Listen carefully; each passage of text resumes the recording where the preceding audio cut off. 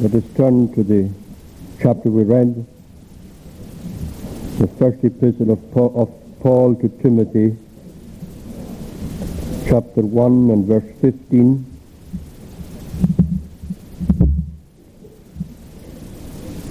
This is a faithful saying and worthy of all acceptation, that Christ Jesus came into the world to save sinners, of whom I am chief. I believe that there are some texts in the Bible which ministers make a practice of preaching from once every year. I have to confess that if there is one text in the Bible that I would want to preach from at least once a year, it is this text. Someone once told me that my predecessor here used to preach on the words from John 3 at least once a year. Unless a man, except a man be born again, he cannot see the kingdom of God. And I think it's only right that these great and glorious truths which are embodied in some of the most precious texts in all the Bible ought to be aired as often as possible from the pulpits. Because no matter how often we look at them, how often we preach from them, how often we hear sermons on them, there will always be something in them to meet our needs. And that is why I turn, without any apology, to this text yet again this evening. Because this is a faithful saying and worthy of all acceptation, that Christ Jesus came into the world to save sinners, of whom I am chief. Some of the children here tonight may know that there is an old legend, an old legend of a magic tent, which states that the tent could be expanded to shelter a whole army, and yet it could also be contracted to cover a single man. And this text is something like that. It covers the whole gospel, the whole Bible, and yet it is applicable for every single sinner. Alexander MacLaren, one of the great preachers in Manchester last century, said of this text that great gospel which fills the Bible and overflows on the shelves of crowded libraries is here, without harm to its power, folded up into one saying which the simplest can understand sufficiently to partake of the salvation which it offers. Martin Luther called it one of the little Bibles, and C.H. Spurgeon said that it was like the whole gospel compressed into one single verse. Now notice how he puts it. Notice how Paul puts it. This is a faithful saying and worthy of all acceptation. Now I don't know from what particular area of the island every person here tonight comes from, or from what area throughout Scotland and other countries some of you may be from. But it is possible that you may all be aware of certain sayings which are common to the village or the town or the country from which you come. Sayings which are always associated with a particular area. When Paul wrote the Gospel about 30 years after the death of Jesus, into the Christian church by that time had crept these sayings, short, pithy, statements which embodied some of the great teachings of the Christian faith. There are 5 of them in the pastoral letters, that is the letters written by Paul to Titus and to Timothy. You'll come across 5 of these sayings. This is one of them, where, they didn't have a Bible in those days. You've got a Bible there tonight in your pew. And if you wish, you can read that Bible, you can memorize as much of it as you care. But these people didn't have a Bible. They were dependent upon what they heard, what was passed on from mouth to mouth by way of the teachings of the Bible. And what they did was they would put together into short sayings, short sentences, short statements, some of the great teachings of the Bible. In the same way as you have in the Shorter Catechism, the great biblical teachings put together in such statements as these. What is the chief end of man? Man's chief end is to glorify God and enjoy him forever. So by the time Paul wrote this letter, he knew that this saying was commonly known in the Christian church. So he writes to Timothy and he says, you know the saying, Christ Jesus came into the world to save sinners. That was the saying. And of it he says this, it is a faithful saying and worthy of all acceptation. Now when he uses the word faithful, what he means is that this saying has stood the test of time. 30 years after the death of Jesus, with the Christian church springing up in various places, increasing, apostles going abroad with the gospel to many areas, and the gospel being blessed, people being converted, Jews and Gentiles, people from heathen backgrounds being converted, people with a great knowledge of the Bible being converted, the Old Testament scriptures being converted. As the Christian church sprang up and developed, there were many other people who were trying to destroy the Christian church. There were people trying to discredit the gospel. Some enemies would follow Paul no matter where he went. People followed him. And then after a while, when he preached, they would stir up trouble and they would accuse him of being what he wasn't and of saying things that he hadn't said. And many a time Paul was stoned and he was run out of many cities that he went to. And at one time he was left for dead. See, they were trying to destroy preachers. They were trying to destroy the gospel. They were trying to destroy the Christian church. But 30 years on, and Paul says, the gospel is still faithful. The gospel is still the same. The gospel has stood the test of time. We preach that Christ came from heaven, that he took our place, that he died in this world, that he's alive from the dead, that he reigns in heaven, that he saved sinners, he has saved me. We preach that gospel, and it is still the same.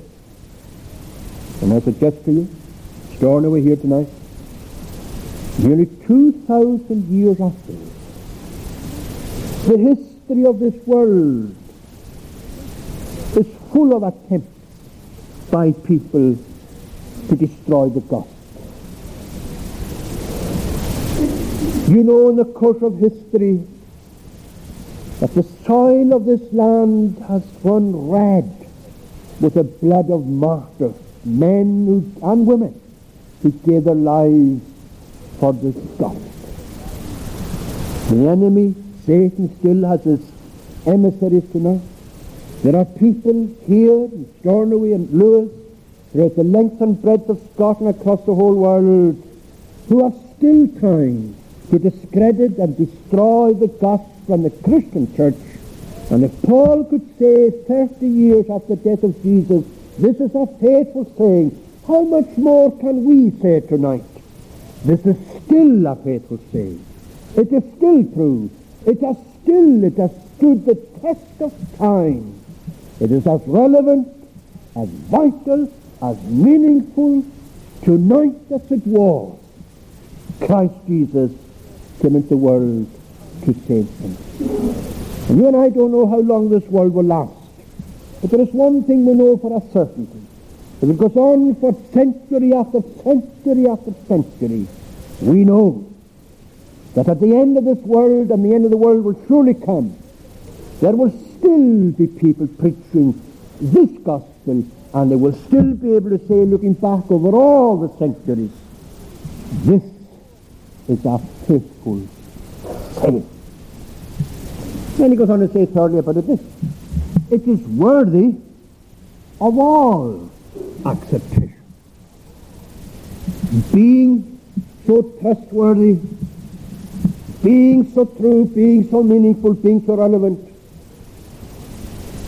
everyone ought to trust this message, and to trust the person at the heart of it. It is worthy of acceptation by every single individual who hears it. There is nothing in all the world more worthy of our acceptation.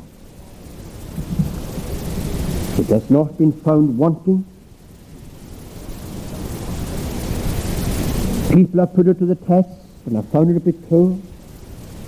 And what he's saying is this: every single person who hears it ought to put this to the test. Of course, some people will say to you, well, I tried it, and it failed me. I remember walking out to this church one night, some years ago. I met a young man walking down Tennis Street, and I started talking to him. I asked him where he was going. So I said, I'm going to the county of Carrick. And he told me why he was going there. And I asked him, had he been to church? No, I said, I haven't been to church. I thought I said you used to go to church. I did. Matter of fact, he used to go to prayer meetings. And there was evidence that there was a change in his life. Some years ago. And I always remember what he said to me. I asked him, why did you stop? Oh, I said, I tried that. That's all a sham. That's all a sham. See, he had come to his own conclusion. But that failed. But the great question is this: what had failed? Was it himself, or was it Christ and the gospel? So, of course, I grant you that strewn across the history of the Christian church tonight are many evidence of people who made shipwright, people who, to all intents and purposes, believed what the gospel was saying and became followers of the Lord Jesus Christ. Now, of course, they are no longer in the Christian church. I grant you that throughout history you have people like that. But then the question is, what happened? Was it Christ who failed? Did he fail to save the sinner? Oh no, my friend.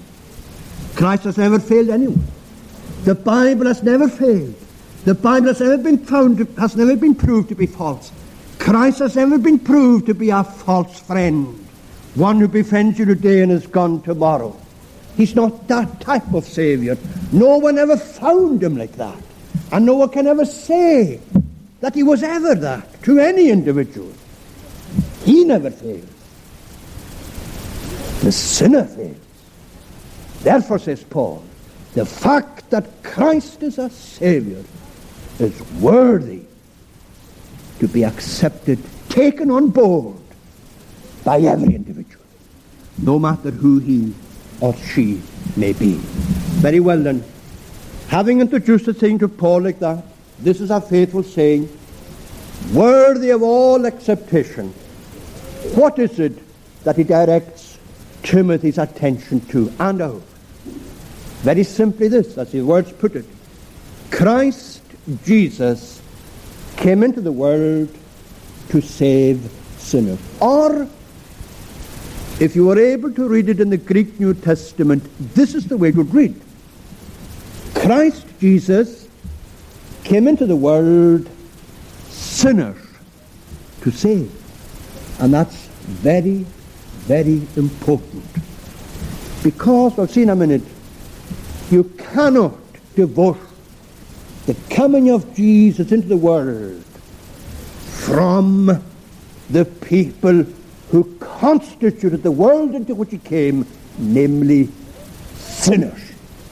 Because there was no one in the world to which he came but a sinner, And there is no one in the world tonight but a sinner, and that is why the gospel is relevant. Christ Jesus came into the world sinners to save. And here's a message tonight. For no one in this church but a sinner. And if you're not a sinner, it has nothing to say to you. And I have nothing to offer. But as we're all sinners, it therefore has something to say to us. What? Christ Jesus came into the world. Now, fortunately, preaching, ministering to a people in the island of Lewis, and in many other places for that matter, it doesn't take up too much of one's time to explain the meaning of these terms. Christ Jesus came into the world. How would you make a distinction between the two names that are given there of the Lord? Christ Jesus. Might there be someone here tonight who perhaps inadvertently, from time to time, uses the name of Christ only as an oath or an expletive? You know how often you hear it, switch on your television, almost every second program, the name of Christ is used. Walk the street, you hear it, the name of Christ. Trips off the tongue. So easy.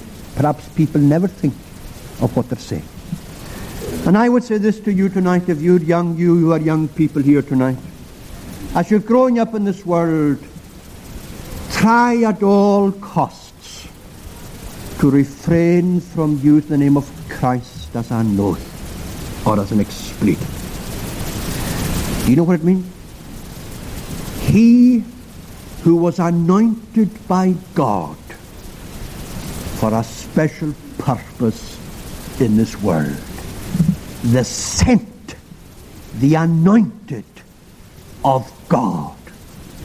Who did God anoint? Well, in a most wonderful way, you could put it like this: He anointed, or He sent Himself. It was the second person of the Godhead who came into this world. This is what the Bible tells us. You see, we talk about the gospel, and this is the heart of the gospel. It was no ordinary man who was in the world, Jesus. It was the Christ, the sent of God, the second person of the Trinity Himself, the eternal Son of God. This world, as Rabbi Duncan put it, is a divinity-visited world. Divinity came into the world. God came. Christ, the sent, the anointed. Anointed by the Holy Spirit, equipped for the ministry that He had to accomplish, for the work that He had to undertake, and for the mission that He was sent to do. Christ, the Son of God, sent. Christ Jesus. Jesus. Again, people use the name of Jesus as though it meant no more than just a convenience for expressing their conviction about something when they want to assure some people that what they're saying is either is true or something. They use the word Jesus. The name, what does it mean? Well, you ask a child here tonight, Jesus. What does Jesus mean? Oh, that was the name that the angel told was to be given to him when he was born. Thou shalt conceive a son, and Mary shall conceive a son. When he is born, thou shalt call his name Jesus, for he shall save his people from their sins. The name that was given to the sent of God when He took our nature upon Himself. Now, my friend, you're at the very heart of the gospel, and you're at the heart. You begin to think in terms of the words which are used theologically: the incarnation, the act by which God became man. And when He became man, that man was called Jesus. And the man who was, as John tells us, who we saw, whom we heard, with whom we were, that man was none other than God in our nature, but he was known as Jesus in this world. And as Jesus, he was able to enter into our feelings and into our experiences. He was a man of sorrows and acquainted with grief. Maybe you're here tonight. You've got your own sorrow. You've got your own grief. You've got your own difficulty. Opposition to meet with in the world. And so on. Don't you forget, my friend, that there was someone greater than you in the world who passed through exactly the same experiences. Jesus. He had a human heart. He had feelings like you and I have. And therefore he is able to understand the problems that you encounter in the world. This is one of the great thrusts of the New Testament. Writing to the Hebrews, the writer says, remember, he says, to these poor, persecuted Hebrew Christians, you remember, he says, that in heaven there is one who has a fellow feeling with you in your infirmities. One whose heart is touched. A chord is struck in his heart when you have to endure difficulties in this world for his sake. Well, that was who came. Christ Jesus came into this world. Now, there is one word I must say that I always try to avoid when speaking about the mission of Jesus into this world. And it's this word. It may seem very simple to you, but I think it's quite significant. I always try to avoid saying this: Christ Jesus left heaven. He didn't. He came from heaven. And the wonder of the gospel and the wonder of the person who came is this: that as he said to Nicodemus, no man that ascended up into heaven but the Son of Man that came from heaven, even the Son of Man who is in heaven. And if you think tonight of the Trinity in glory, Father, Son, and Holy Spirit, if you think of it in terms of a circle, Father, Son, and Holy Spirit, then you think of Jesus coming to the world as an extension of that circle without it being broken. He didn't leave the circle. He came in our nature into this world. He came. Heaven was never vacated by the Son. But the Son who came took a nature in which it was possible for him to come into this world. He came willingly, sent by the Father on this glorious mission. Where to? Who came? Christ. What did he become? Jesus. How did he come? He was sent. Where did he come to? Into the world.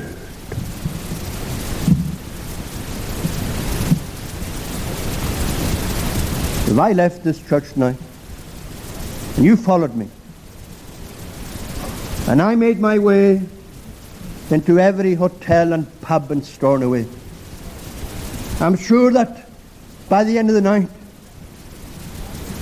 you'd be perplexed with one question: what on earth was he doing in that place or in these places? I would like to think that you wouldn't associate a person like me with that kind of frequenting that kind of place. And you'd be entitled to ask, why? Why? And why should you ask the question? Because the office that is represented by my likes is so different and so alien to the atmosphere that you get there. You could mention other places as well, places of ill repute. So you see, when Paul uses this term, Christ Jesus came into the world, you and I are meant to stop and ask, where? The Word. What do you mean by the Word? Well, the meaning of the word world in the New Testament, particularly as used by John, is that the world is an evil place. It's a place that is full of sin, full of darkness, full, as Paul puts it, of crookedness, this perverse and evil generation and evil world. The world is so alien to what God is. God is light. The world is darkness. This world is evil. Dr. Martin Lloyd-Jones wrote a book on the prophecy of Habakkuk, which he called From Fear to Faith.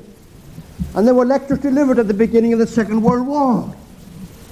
And in course of delivering these lectures, he was making a point that the great liberal theologians in Britain at the beginning of the 20th century were full of hope for this world. This world was becoming wonderful. It was great. It was developing. It was progressing. It was getting far better. It was a wonderful place to be in. Man was getting better and better, becoming more friendly towards one another. And then their illusion was shattered in 1914 with the outbreak of World War I. At the end of it, they took up the cudgels again. That was only a hiccup. The world was getting better. Then their illusion was shattered again with the outbreak of World War II. And you and I are here today in 1993. You switch on your television set or your radio, you look at your paper. Trouble, distress, warfare, conflict, bomb outrages throughout the length and breadth of this world, across the whole world. Evidence of what? The goodness of man? Oh no, my friend, but the evil of man, the evil of humanity, the sinful effects, the effects of sin in the lives of individuals and governments and corporations and nations right across the world. An evil world, a dark world, and you're part of it. And if you're not Christian tonight, we're not making the world any lighter than it is. You're making it darker. You see, Christ came into that kind of environment. And people ask of Jesus, I wonder if he's a happy man. I wonder what kind of place he went to. Did he laugh from dawn to dusk? There's no evidence in the New Testament that he ever did that. But plenty of evidence that he cried, that he wept, that he sighed, that he was a man of sorrows and acquainted with grief. And no wonder the Holy Son of God, with a holy nature, in the midst of this evil environment, and Satan pouring his own dark suggestions and insinuations into the minds and hearts of people who came into contact with Jesus. And it's the mind and the heart of man who was closer to him, one man who was closer to him than most, Judas Iscariot. Ah, yes. He was in this world. But that doesn't answer the question, why? And the next word does. He came into this world sinners to save. You see, my friend, there was no one in the world that he came to but a sinner. If he came into this building tonight, if he came visibly, personally, corporately, and stood in that aisle, or stood here, and he looked around, there's no one here but a sinner. No. He came into this world sinners to save. He has no dealings but with sinners. And that was a great mistake the Pharisees made. They stood it up to him one day. They thought they could entangle him, and they accused him. Look at this man, they said. He's in this world, he's here, and he's eating and drinking with sinners. As though they weren't. As though they weren't. And this very often is a problem with us all. Others are considered to be more sinful than we are. Perhaps even others are considered to be sinners, whereas we're not. My friend, that was a mistake, and a great mistake, and a fatal mistake that these people made. And so Jesus turned to them and he said, you're quite right. You're quite right. That's why I'm in the world. And then he wanted to tell them 3 stories. The lost sheep, the lost coin, and the lost son. And at the heart of these 3 stories was this great teaching. I am come to seek and to save the lost. The lost. And he has no dealings with anyone but a sinner. No business with anyone but a sinner in this world. Christ has nothing to offer you tonight if you're not a sinner. But because you're a sinner, and nothing else but a sinner, he comes to you with the offer of salvation. Now then, I know that there are degrees of sin. There are some people who are classed as great sinners, and others as, well, they're not as bad as so-and-so. There are maybe some poor down and outs out in these streets tonight. They're not capable of helping themselves. The dregs of society, so they're called. Lying in the gutter. What else can they do? That's the kind of life they have. Sinners. Ah, yes. But passing by, as the parable of the Good Samaritan makes very clear to us, there are other people in this town, this land, who are sinners as well. They may be far more respectable, far more upright. They may be TT and so on. They may not put a drop to their lips. Never been in the gutter. Never been in trouble. Highly respected members of the community. And people from the community are very grateful, and rightly so. Because the lives that they live and the interests that they have and the service that they render. But my friend, underneath the veneer, be it ever so beautiful or ever so disgraceful, underneath the cover, whatever cover it is on your life tonight, underneath, writ large across your heart, you're a sinner, and nothing but a sinner. What is it that makes a person a sinner? Is it the life that he lives? Is it the things that he does, or the things that he doesn't do? Is it that he doesn't read his Bible, doesn't pray, doesn't come to church, doesn't care about God's day or anything else? Is that what makes you and me a sinner? No, my friend. That is the outworking of sin in the life. This is what makes us all a sinner. And if you take nothing else with you tonight, take this with you, because I'm going to quote Jesus to you. He said this: when the Spirit is come, he will convince the world of sin. What sin? They don't believe in me. There is sin. Whether you're a wreck out on the pavement of Kenneth Street, or a respectable individual residing in your own luxurious home, wherever it may be, whoever you are tonight, and whatever you are, and whatever you've done, and wherever you've been, if it be the case that you do not believe in Jesus, you're a sinner. You are a sinner. And Christ came into the world to that kind of person. What did he come with? And this is the final point. He came into the world to save.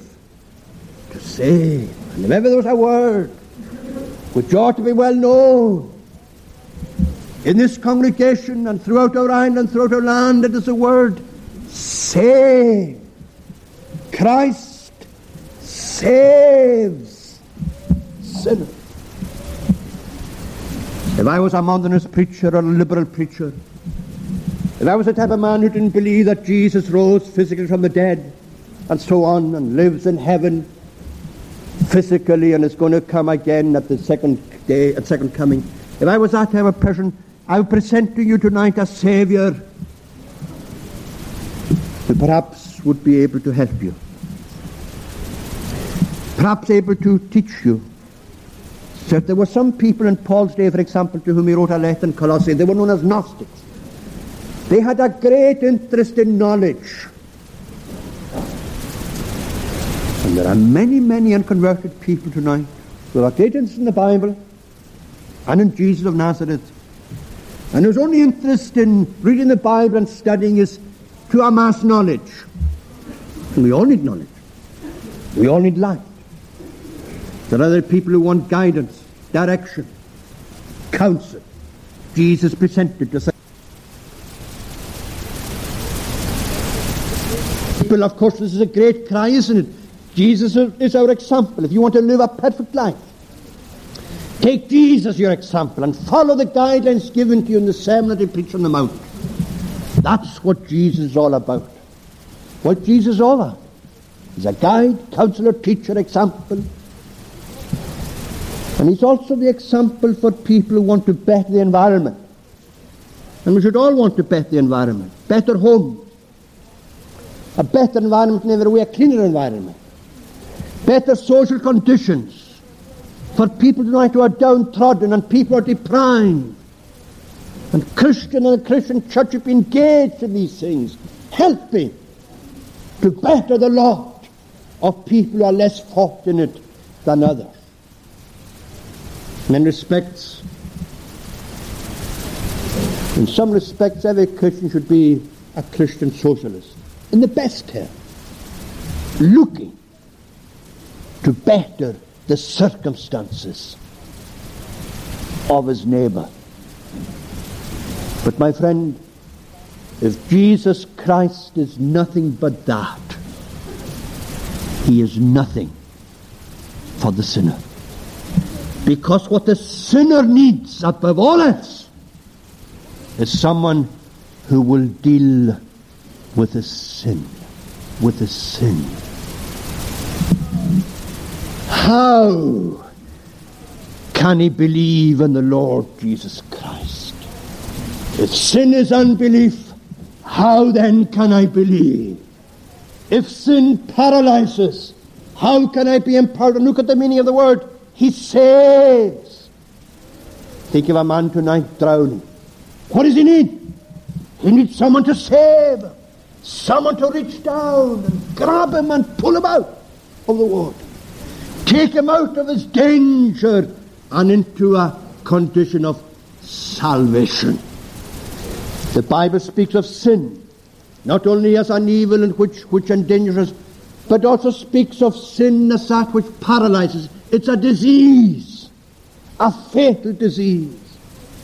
And the Bible tells us that if we're not saved from the power and from the evil and the disease of sin, we will ultimately perish. There is something working in us, leading us to destruction, just like a fatal disease in the experience in the life of an individual. Disease has to be treated. If that person is to recover health, that which causes his ill health has to be dealt with. And that's what Jesus does supremely. He comes into the life of the sinner, empowers him to believe, comes into the life of the sinner and shows him where there is forgiveness for his guilt, where there is cleansing for the power and the evil and insidious influence of sin in his life. Jesus comes. I am come, he said, to seek and to save that which was lost. I'm going to quote to you what a hymn writer, the way the hymn writer put it once. I know I've quoted these words before, it doesn't matter, worth quoting again. Someone who was trying to use Jesus as a teacher and a guide and was missing the mark until one day she came face to face with him as a Savior and received him as a Savior. This is what she put it. I sought thee weeping high and low. I found thee not. I did not know I was a sinner. Even so, I missed thee for my Savior. I saw thee sweetly condescend, of humble men to be the friend. I chose thee for my way, my end, but found thee not, my Saviour. Until upon the cross I saw my God who died to meet the law. That man had broken, then I saw my sin, and then my Saviour. What seek I longer? Let me be a sinner all my days to thee, yet more and more, and thee to me yet more and more, my Saviour. Be thou to me, my Lord, and this is the way now she sums it up. Be thou to me, my Lord, my guide, my friend, yea, everything beside. But first, last, best, whate'er betide, be thou to me, my Saviour. And this is what you and I need tonight. We are all sinners, and we need the Saviour. And Christ Jesus came into the world to save sinners, says Paul. And remember this, of whom I am chief. You know that? I don't know if there are any prospective ministers in this congregation tonight. Who knows? Who knows? I hope there are. You young men, boys even, I know that you may laugh at this, but if God converts you and saves you by His grace, and you ever become a preacher of the gospel, see that you become involved in the message that you preach. Look at this man Paul. Whenever he spoke about the gospel, his heart burnt. He was aflame. This means something to me, he says. I was one of the ones that Christ saved. I was the worst sinner that this world has ever known. That's the context in which this verse is placed. For this cause I obtained mercy, he says, that in me first Jesus Christ might show forth all long suffering, for a pattern to them which should hereafter believe in His name to everlasting life. I am, as he puts it, the prototype. This is what it's just so he was saying this. If He saved me, He can save anybody. That's what Paul is saying. And he tells us here the kind of man he was. He went about. You know, he was a very religious man. And this is a point about sin.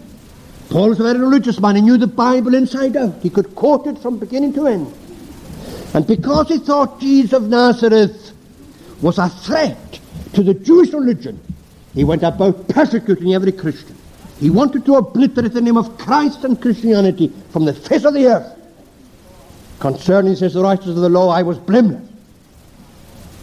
And I lived a life, a religious life, full of zeal for the glory of the God of Israel.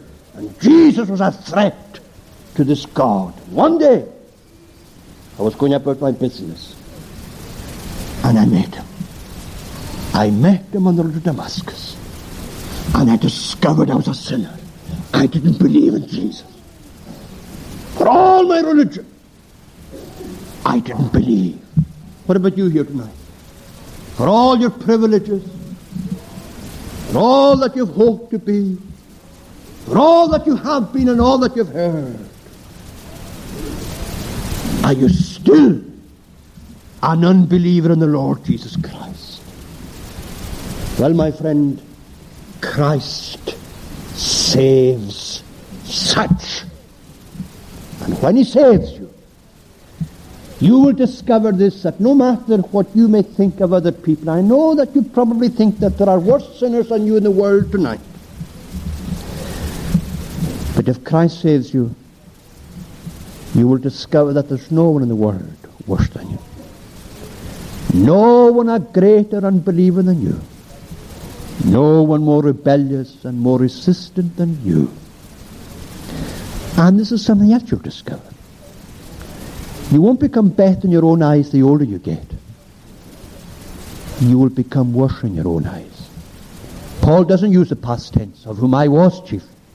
He says, of whom I am chief. You see, a saved sinner needs a Savior every day of his life. He sees his need greater today than it was yesterday.